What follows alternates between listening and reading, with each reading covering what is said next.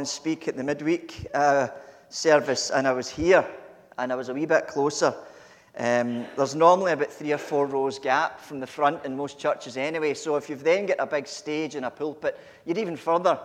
So it's actually good to be a wee bit closer. And one thing as well, when I'm down here, I know that there isn't a trapdoor here which goes off after 30 minutes. Whereas up there, I'm not taking any chances. You'll know what happens when a preacher takes off his watch. I think maybe you've mentioned that before. Do you know what it means when a preacher takes his watch off and puts it at the side? Absolutely nothing, yes. And you knew that here. It's good to be back, and I am not going to give a mission report as such on Rwanda. You know those kind of mission reports. God bless missionaries. I've got very good family friends who have been missionaries. You know the ones where you click through slide after slide after slide after slide, and they tell you a wee bit about them. And it's great for the first 20 minutes, but then after that, you want to be interested because it's a great work, but you kind of, if you're really honest, you kind of switch off when you're thinking, right, when's this done? This will not be like that, as there's a picture of the North African coast up there from the aeroplane. The only reason I took that is because the first time I'd ever been over African airspace. And I ended up, obviously, with Africa in the soles of my shoes. I think that might have been a Paul Simon line. Somebody can confirm that or correct me on that in the future if you wish. But I wanted to share with all of you, mums, dads, and I should have said earlier, grands, grandpas. In fact, all adults. Some are not mums or dads or grands or grandpas. But as I was speaking to the kids, I suppose I did use that term in the hope that they might later on go home and talk about these things with their parents. But it's good to speak to all of you. And the questions that I had for them are just the same for us. The 2 questions are this. Why doesn't God do something about bad things? It's the first question. Secondly, where is Christ when I'm going through suffering? Big questions. Now, I asked myself that many times in Rwanda, and I could only find answers in Christ and in His Word. I didn't have answers to share with anybody that I came into contact with, but I needed to find answers because I'm a pastor, I'm a theologian, I'm a thinker, I'm a preacher, a philosopher. These things I cannot help mulling over at 4 a.m. when I'm not sleeping. And I'm not sleeping because I'm mulling them over. That's just the way my mind works. Ask my wife. She's suffered for many years from late nights and early rises for different thoughts that I have been giving to the things in life. But the reason I do is because I believe and know that God in some way wants me to try and share and communicate that with others. And that's got to be done as simply as a 4-year-old child can understand. But also so that we can understand our problems as adults are different. Kids and adults all have problems.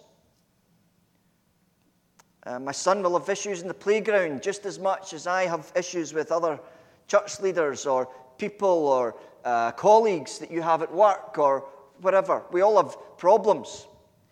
And probably our problems in this land, the problems I go through, pale into insignificance to the issues that the Rwandan people and the people in the church and the whole land have been dealing with in the last 25 years. There is no comparison. But that does not minimize the problems that you and I have today or this week. We all have problems. And for us, when we're going through them, they're big. Now, they might not be big to somebody else, but they're big to you if you're dealing with it at the time. And some of us have a different hierarchy of problems. Some of us get worked up about the littlest things that some of us would go, what are they worrying about? Look what I've got to deal with. And some of us are perhaps the opposite. Some of us probably take things really seriously, the little things, and we're very more sensitive and very caring about others who've got problems, however great or small they may be. But I know this, if we all got our problems and we all sat in a circle and we all put them in a bag and we all put them in the middle and we all had to give them a rummage and we all swapped them, took them back, and if we ended up with somebody else's, it doesn't matter what they are, you would want to hand it back and take your own back. You would not want anybody else's, regardless of what they were. You'd rather have your own. And God gives us the grace, it says in His Word, to deal with these things to the point that we can just about deal with it, but not beyond the points which we can handle it, whether that's temptation or whether that's the problems of life. And believe it or not, it's the same in Rwanda. Even although in a country of 12.5 million people, which is a third of the size of Scotland, nearly 1 million people were butchered to death by machetes 25 years ago. I don't know if you remember what happened in Rwanda in the spring of 1994, between the 6th of April 94 and the beginning of July, in 100 days. Perhaps, if you were like me, you were mourning the loss of Kurt Cobain, the lead singer of Nirvana. Perhaps, if you were a little older and interested in the news, perhaps you were watching a helicopter chase O.J. Simpson at a very slow pace through the streets of L.A. with the TV cameras above. Perhaps you were watching that. But whatever you were doing, and I do remember seeing some of the Rwandan news articles on the news because I was sitting my hires, and I remember watching it. The world looked away as 1 million Tutsis died at the hands of the Hutus. After the Holocaust, after saying never again, the world let it happen again. The UN walked away. America wasn't interested. The Belgians walked away. The French were complicit. It was a travesty of humanity. I've just started reading the book by the UN commander, Romeo Dallaire. His book is called Shake Hands with the Devil, because he actually met and shook hands with the Interahamwe leaders. The Interahamwe were the Hutu militia which planned a number of months or years in advance and instigated and carried out the genocide. And the official name for the genocide is the genocide. This is in the UN Charter. This is how it's termed, if you want to be correct. It's the genocide against the Tutsi. It's not the Rwandan genocide. The Tutsis were targeted systematically by militant wings of the government, the army, and civilian militias of Hutu tribes people. And there's a whole history of that which goes back to the Belgian colonization in the 1920s and their policy in the 1950s and 60s, which I'm not going to get into because this isn't a politics or a history class. And there'll be other opportunities for you to fall asleep, but I don't want to put you to sleep right now.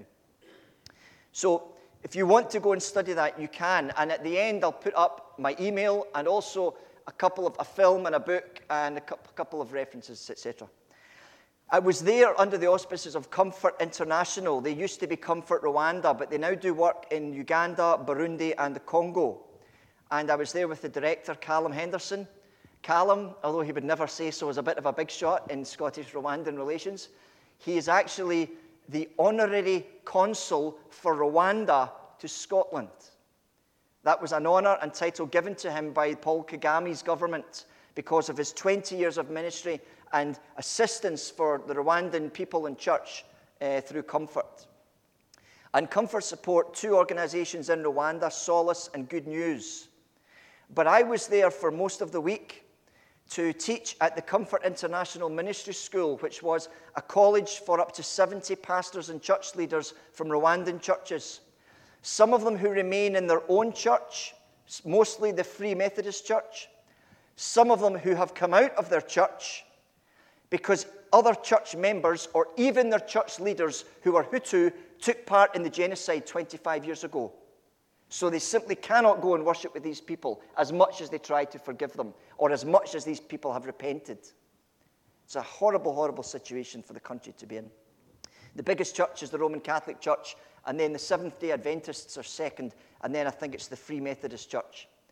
But I stayed with in a guest house which is run by a lovely man, a pastor who ministers mainly to church groups of people who are outside of their church because of their experiences. And there'll be you can get lots of information on the Comfort International website. I don't have stuff to give out because I'm not seeing Callum to next week. Callum's coming to Coatbridge Baptist. I'm speaking and he's coming along, and he'll be there with information.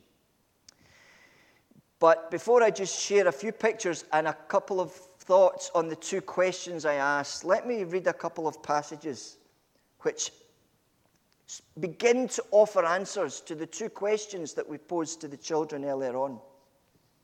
Paul says at the end of the 11th chapter of Romans, he says this, and I wanted to hold these two passages just in your thoughts. In fact, before I do that, is there water up here, Jason? That's why you should stand up here, because that's where the water is. No, there isn't.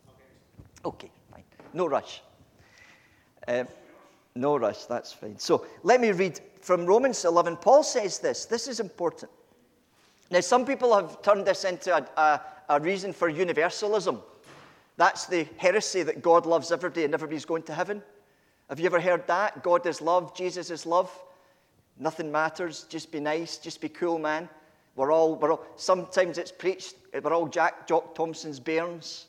We're all going to heaven together. Some people have misinterpreted this. This is not what it says. It says that this is what God wants to do. It doesn't say that this is what God will do. There's a difference. And the other verse I read from Paul in 1 Peter, it's similar. It's similar. It can be misinterpreted in different ways. But this is not saying God loves everybody, so do what you like. This does not say Jesus loves you, so you can go and hack down your neighbor because they're a Tootsie. This does not say God loves you so much you can live as you like, sin doesn't matter, forget the 10 Commandments. The Bible does not contradict itself. If you think the Bible means something, and it says something else somewhere else, the Bible doesn't contradict itself, you're reading it wrong. So you need to pray. Thanks, Jason. So you need to pray and ask the Holy Spirit or a wise Christian or your pastor, look, can you help me understand this? Because if you don't, with some things in life, you're all at sea, whether it's personal or whether it's in the church. There are 300 ways to read the Bible. It depends which spectacles you've got on. And sometimes some of us wear the wrong spectacles. And you need to be humble enough and holy and spiritual enough to realize that maybe your glasses ain't the right prescription. And you've got to take them off and get the right glasses on and read the Bible as you should be reading it. That's just a little aside, just a little bugbear of mine as a pastor and a preacher. Because it says here, God at the end, he may have mercy on them all. It doesn't say he will have mercy on them all. That's why I'm saying this. But this is partly an answer to the first question we asked. Why doesn't God do something about this? Well, here's kind of why he doesn't at the moment. Just as you who were at one time disobedient to God have now received mercy as a result of their disobedience, he's talking about the Jews and the Gentiles, so they too have now become disobedient in order that they too may now receive mercy as a result of God's mercy to you. For God has bound all men and women over to disobedience so that he may have mercy on them all. So why is there all sorts of bad stuff happening in the last 2,000 years? That provides part of an answer. Because God wants to have mercy on all of us. That's not to say we all receive mercy. God wants to give us it, but sometimes we don't want it. There'll be nobody in hell against their will. Anybody in hell is because they said no to Jesus Christ in this life. And if you think about it, it makes sense. If you don't want to live with Jesus for 70 years on earth, why would you want to live with him for eternity? God is the absolute gentleman. He is the politest of men. He chaps on the door and he waits for it to be answered. He doesn't kick it in. Jesus is the gate, but he's the only way you can enter. And that is important because there will be hundreds of thousands of murderers in Rwanda who will not repent, who are still in jail, who will not tell the authorities where the mass graves are. You can't have these people in heaven. Heaven's perfect and holy. Of course, if they repent, and many have made up with Tutsi families whose relatives they have killed. The reconciliation there is astonishing at times. But there has to be a place for people who reject Jesus Christ. But God wants to have mercy on all of us. And then towards the end of Peter's second letter, Peter says this, just a second verse, on our question, why doesn't God do something? Peter says something about God's patience. And his patience and his mercy are linked. He's patient because he wants to have mercy on us. And he wants to have mercy on us because he's patient. And he says this, but do not forget this one thing, dear friends.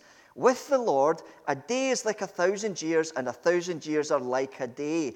The Lord is not slow in keeping his promise. Although we pray, come Lord Jesus, come. He's not slow. He might be slow in our understanding of time, but he's not slow. He's not slow in keeping his promise, as some understand slowness. He is patient with you, with all of us, not wanting anyone to perish. He doesn't say nobody will perish. I've heard it read that way before. That's rubbish. It doesn't say nobody will perish. He doesn't want anyone to perish. Difference. And the earth and everything in it will be laid bare. So, those who committed those terrible crimes, he wants to have mercy on them. He doesn't want them to perish, but unless they repent, they will. And it's the same for you and me. Because the killers with the machetes are no worse than me. My sin or you and your sin. Whatever your sin is, if you continue in consistent rebellious sin for your whole life and reject Jesus' request for repentance and obedience, that's fine. That's your choice. When the roadblocks were set up in Kigali and the rest of Rwanda, and yet as they sat there and got drunk and they were looking at the identity cards to work out Hutu or Tutsi, yeah, you could say that in some way the devil had entered the nation and had his hand on it for 100 days, but these guys did this of their own free will. Nobody gets off the hook and says, the devil made me do it. Nobody. And I mention these verses because I read them trying to understand, as I was in Rwanda, how could all this happen? And I just want to flick through to a couple of pictures, ask these questions, and share my thoughts, and share, to the best of my understanding, what God's purposes are in this, because you look at that and you wonder, goodness me, God, what is your purpose in this? Now, I have to say Rwanda now is in a better place than all of the countries around it. Because of the genocide, because everything was just obliterated, people and mainly people, human beings. But there's been a rebuilding, there's been a restructuring of everything, whether that's roads, facilities. I mean, it's still Africa right enough, and quite rightly it should be. There's still guys going along the road on their bikes with wide loads, which are wider than your biggest Arctic truck. There's still women walking along, balancing 2 tons weights in their heads with no hands.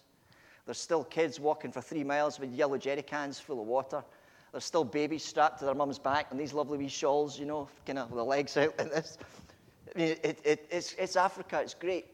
But it's been through a terrible time. There's a number of pictures here I won't dwell on. I visited an orphanage there where some of the Ebenezer folks support the kids there. Just keep flicking through, David. That was some of the kids at the college. The college is in the background where I taught. I want to just say one thing about the college. If you go through the pictures, I'll get to the college class. That's the college. There were about 50 certificate. There was a certificate and a diploma level, kind of a foundation and a sort of senior level, kind of like HNC, HND probably level, which is quite high for Rwanda. All Rwandan church leaders must have a certification of theological education before they can officially be recognized by the government, that their church can be recognized. And that is very important. That is very, very good reason. That's not because the government wants to influence Christian theology through totalitarian thought like the Russians did under the Cold War. Not at all. Paul Kagame is a good man. He's very supportive of the church. It's because he doesn't want people leading churches that have got dodgy teaching. And I tell you what, we could do with that in Scotland. Because there's plenty of churches where there's pastors or preachers and they are not fit to open a Bible, let alone tell what it says to the people sitting in the pews. But they've got it in Rwanda because there's a risk of 2 things. Prosperity teaching.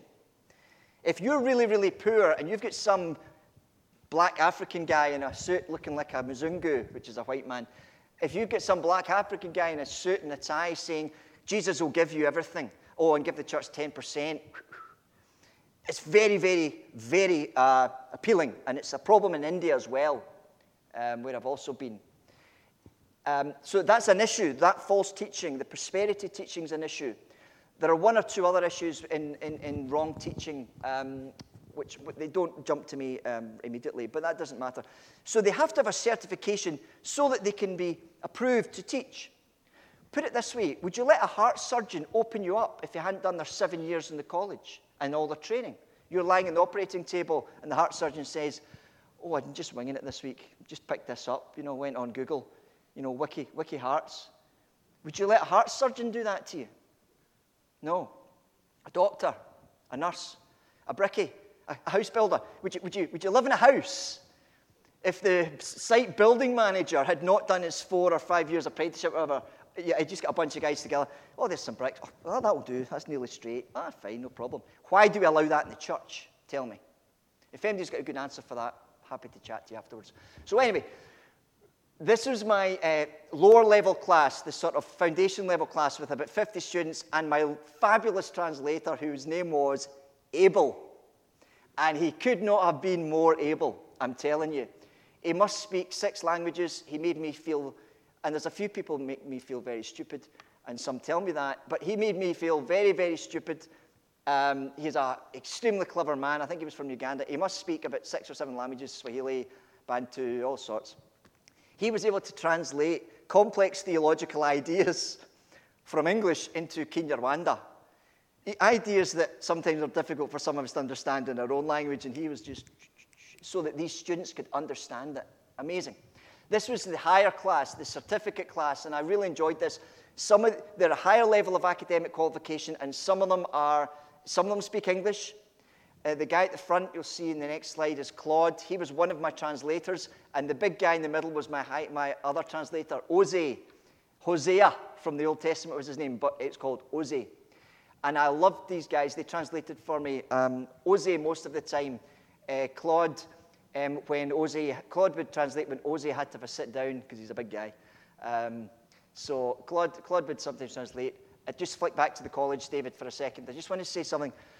One of the girls in the class, and the college was really a great experience, and I'm very grateful that the students wanted to have me back, Comfort wanted to have me back, and Callum has asked me to go back. And if I'm able to go back, I will go back. And Callum has approved. He's encouraged me to, if I'm ever speaking about Rwanda, he's encouraged me to share my experiences with the churches and ask for support. If you are out there as a Scottish teacher, you fund yourself. It's between £1,000 and £1,500. And that's your hotel, your flights, all sorts of things. Comfort don't pay for that. They rely on teachers going from Scotland supported so that we can then teach those classes 4 times a year. But really, you're helping Comfort. You're helping the Rwandan church. You're investing in 70 church leaders who in turn go to their churches out in the sticks and teach good Christian teaching to their young fledgling churches. That's what you're supporting. And I'll not say any more about that. You can email me at the end if you wish. But the real message I wanted to get across from the college, it was a great experience, but there was a young girl at the back called Josian. Now this class, the first class we were studying the Old Testament. It was the hope of the Messiah in the Old Testament in 2.5 days. Try that one for size. And the second half of the week, it was higher level for the certificate class. It was a deep study of Isaiah. Approaches, methods, interpretation, all sorts of stuff. Fantastic. And the highlight for me was, now they were supposed to be doing an exercise studying the servant songs. So one lady wasn't doing what she was told. But it's because something, well, she did it earlier, but there was something that had just gripped her that she had to share with the class. I've mentioned a little bit about the history of Rwanda, the genocide. You'll need to go and read about that yourself. But Paul Kagame was the leader of the RPF, the Rwandan Patriotic Front. They'd been in exile in Uganda for a number of years because of the many persecutions against the Tutsis by the Hutu over decades since independence from Belgium in 1961. It got so bad that the Rwandan Patriotic Front formed as freedom fighters, and they were exiled in Uganda, and they were preparing to move in and try and take government. The reason the UN were there is because there was a dodgy ceasefire in the north of the country. But the Hutus had been killing and attacking and persecuting Tutsis for 40 years. So it's no different maybe from the Second World War, maybe a resistance movement growing up in France against the Nazis, and it's full of Jews. It's that kind of thing, okay? So they eventually came to power and ended the genocide in July 94. He came in and invaded the country, and it's taken a long time to process Hutus, to find bodies, which I'll talk about in a minute, just to warn you. And he's been in power for 25 years, and he's been recognized as having done a fairly decent job in Africa, and the country is in a good place. But the point is, one of the girls, we'd been discussing the Messiah in Isaiah, and the same person could have asked this in the Old Testament class, but the one girl, Josian, stood up and said, let's talk about Cyrus in chapter 45, 46. The Hebrew word for Cyrus in Isaiah that Isaiah uses is Messiah. Now, he doesn't call Cyrus the Messiah. He says that Cyrus is a Messiah. Cyrus came from Persia to sack Babylon in 539, so the Jewish people who had been exiled for 70 years could return to Jerusalem, and the prophecy of 70 years through Jeremiah was fulfilled, and the people all came home. They were freed. And Josian stood up and she said, Peter, I've been reading about Cyrus. Isaiah says he was a Messiah. Isaiah says he was a Savior. 25 years ago, when my people were being slaughtered, God gave us a Savior. Kagame came in and helped us. He was like Cyrus. And she sussed how this 2,700-year-old text spoke to her in her situation, and I was just blown away. I thought it was a wonderful thing to share. And there's so many other things like that in college, but don't have time. Let me just share one thing before we finish about the memorials. Callum and Billy and I went to the 25th anniversary memorials, big events on the Friday and the Saturday. I was very honored to be there. The first one here was the Friday, and there was a lady sharing. Many people shared their testimonies, and they went on for an hour. African time just works slower than Scotland and white man's time, okay? Africans say, you white man, you have the watch. We Africans, we have the time. If somebody says in Africa it starts at 9, it's a guide. It'll probably start by 10, maybe half 10, as people start to flow in, you know. It's like a red light in India on the roads, just a guide. It's not for real. So the same is the case when somebody's speaking, particularly if you're listening to a genocide survivor sharing their tale. If they're standing up there and they talk for an hour about the horrors that they experienced, as a mark of respect, you sit and listen. And if there's 6 of them to speak, like the Saturday, and it goes from 9:30 to 3:30, and you're sitting in a suit, Billy and Callum were wearing suits. Thankfully, I just was shirt and trousers, because they were more important than me, so they had to wear a collar and tie. I didn't, so I was okay. If you've got to sit there for 6-7 hours and listen to these survival testimonies, you do it as a mark of respect.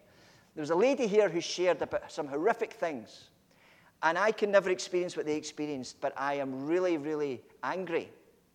But I know why he did it. That evening, God gave me a dream, and it wasn't a dream, it was a nightmare. I had a dream of walking along the red-brown African sand.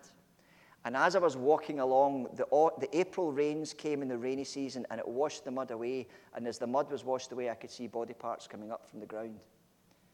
And that was only a glimpse of some of the experiences that lady had experienced 25 years ago. And one of the bodies she had to see come up when the rains came was her husband's. And that's one story, and I ain't going to share other stories. There's stuff that happened I wouldn't want you to even know.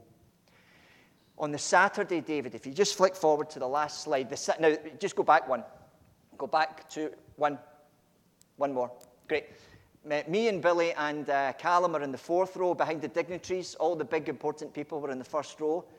But they were very grateful at Callum's attendance there and our attendance. When the world turned away 25 years ago, you've no idea what it means at these commemorations every April to see a white man there, a Mzungu, sympathizing with them. So we were in the 4th row beside the first aid guy. And as the many testimonies were going on, halfway through, there was a shriek, and a woman stood up and ran across the square. There were about 50,000 people at this. This was a mass burial. Flick forward one, please, David. There were 83 or 84 coffins there with a decomposed body inside. They were being reburied. They had been found in a mass grave because somebody last year had got drunk and told everybody where there was a mass grave, where there had been graves and bodies put in, and houses were built on top. So the government investigated this, and they found the bodies, and these are family members being reburied that were killed 25 years ago. They couldn't even recognize them. They had acid and salt poured on them, and they could only recognize some of the people because of the clothes or the shoes. There was one coffin. This was not 84 bodies just. There was one coffin for every 1,000 people found in the mass grave. 84,000 people. And that's just a portion of the 1 million people that were killed. But they're continually finding mass graves. I think they've found 3/4 of the mass graves, and I think they've processed maybe 20,000 or so perpetrators, something like that.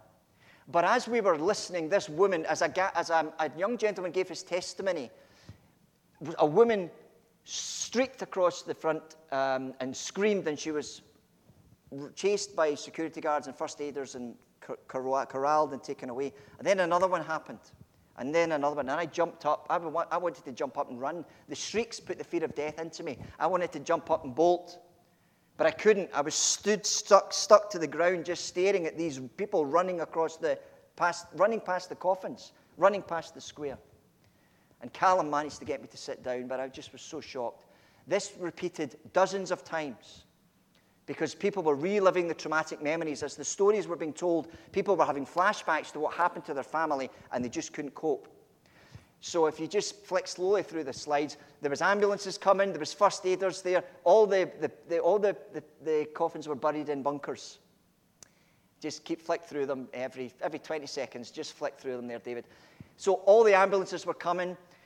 There was a huge amount of women, some men, but mainly women, really panicking, and I just really felt it. And if you go to the slide with the mattresses in the room, David, this is where they had a trauma room, and all the people were gathered in there. This was afterwards. I didn't dare take a picture when this place was full. But Billy and I the toilets were right next to the trauma room, so we had no option to go past this at one point. This was full of people wailing, crying, fainting, full of first aiders. There's about 20 ambulances out there from Kigali Hospital. This was full of people, and I went in afterwards, and I looked around, and I just had nothing to say, and I just stood there. And I asked that second question. I asked both of those questions that I asked this morning. God, why didn't you do something? And where were you when this happened? You can just roll them to the end, David. Where were you when this happened? Why didn't you do something? And I stood and cried. I had no answers for a short time. But then God said to me, Peter, I have done something. And he has. He sent his son 2,000 years ago in the middle of our history, but remember from eternity, to deal with all of that. Our own personal sins, the horrors of the world, the works of the devil. God has done something. And I am grateful for that. And the Rwandan survivors in the church know that. So that even in all of those commemorations and sadness, they can sing to God's praise. And that gave me solace. That's why one of those organizations is called Solace. One's called Solace, one's called Good News. And the Scottish support organization is called Comfort. Those words couldn't be more apt for Rwanda over the last 25 years. God has done something. And second question they asked, and I asked myself, I said, well, God, where were you? Jesus, where were you when all of this happened? If the devil was shaking hands with the UN commander and running amok in Rwanda, where was Jesus Christ? And the college students ask this question as well, but you know, the college students are able to answer it. Kids in the church were able to answer it, just as the kids in this church were able to answer it. Even in the horrific genocide of those 100 days, which way outweighs the Holocaust, by the way. The Holocaust was 6 million Jews over many years with dogs, trains, and gas chambers. This was 1 million people in 3 months with machetes. If this had gone on at the rate of the Holocaust, there would have been about 25, 30 million people dead. This makes the Holocaust look like a Saturday afternoon out. Even the kids, the people in the church, when they asked themselves the question, where was Jesus in this? Did he go out? Did he cross the border and leave Rwanda to the devil? No. Now, the devil was working, don't get me wrong, but remember, the devil was right at the cross, sneering at Jesus and spitting on him and gambling for his robe and drinking wine. The devil was there, but Jesus was victorious. So even in all of this, they ask, well, where is Jesus in this? Jesus can say, look, I was there with you. I was suffering with you. And in both classes, we looked at Isaiah's prophetic words. This is the answer to the Rwandan suffering. Where was Jesus? He grew up before him like a tender shoot, and like a root out of dry ground. He had no beauty or majesty to attract us to him, nothing in his appearance that we should desire him. He was despised and rejected by men, a man of sorrows and familiar with suffering, like one from whom men hide their faces. He was despised, and we esteemed him not. Surely he took up our infirmities and carried our sorrows. Yet we considered him stricken by God, smitten by him and afflicted. But he was pierced for our transgressions. He was crushed for our iniquities. The punishment that brought us peace was upon him, and by his wounds we are healed. We all like sheep have gone astray. Each of us has turned to his own way, and the Lord has laid on him the iniquity of us all. He was oppressed and afflicted, yet he did not open his mouth. He was led like a lamb to the slaughter, and as a sheep before her shearers is silent, so he did not open his mouth. By oppression and judgment he was taken away, and who can speak of his descendants? For he was cut off from the land of the living. For the transgression of my people he was stricken. He was assigned a grave with the wicked, and with the rich in his death, though he had done no violence, nor was any deceit in his mouth. Yet it was the Lord's will to crush him and cause him to suffer.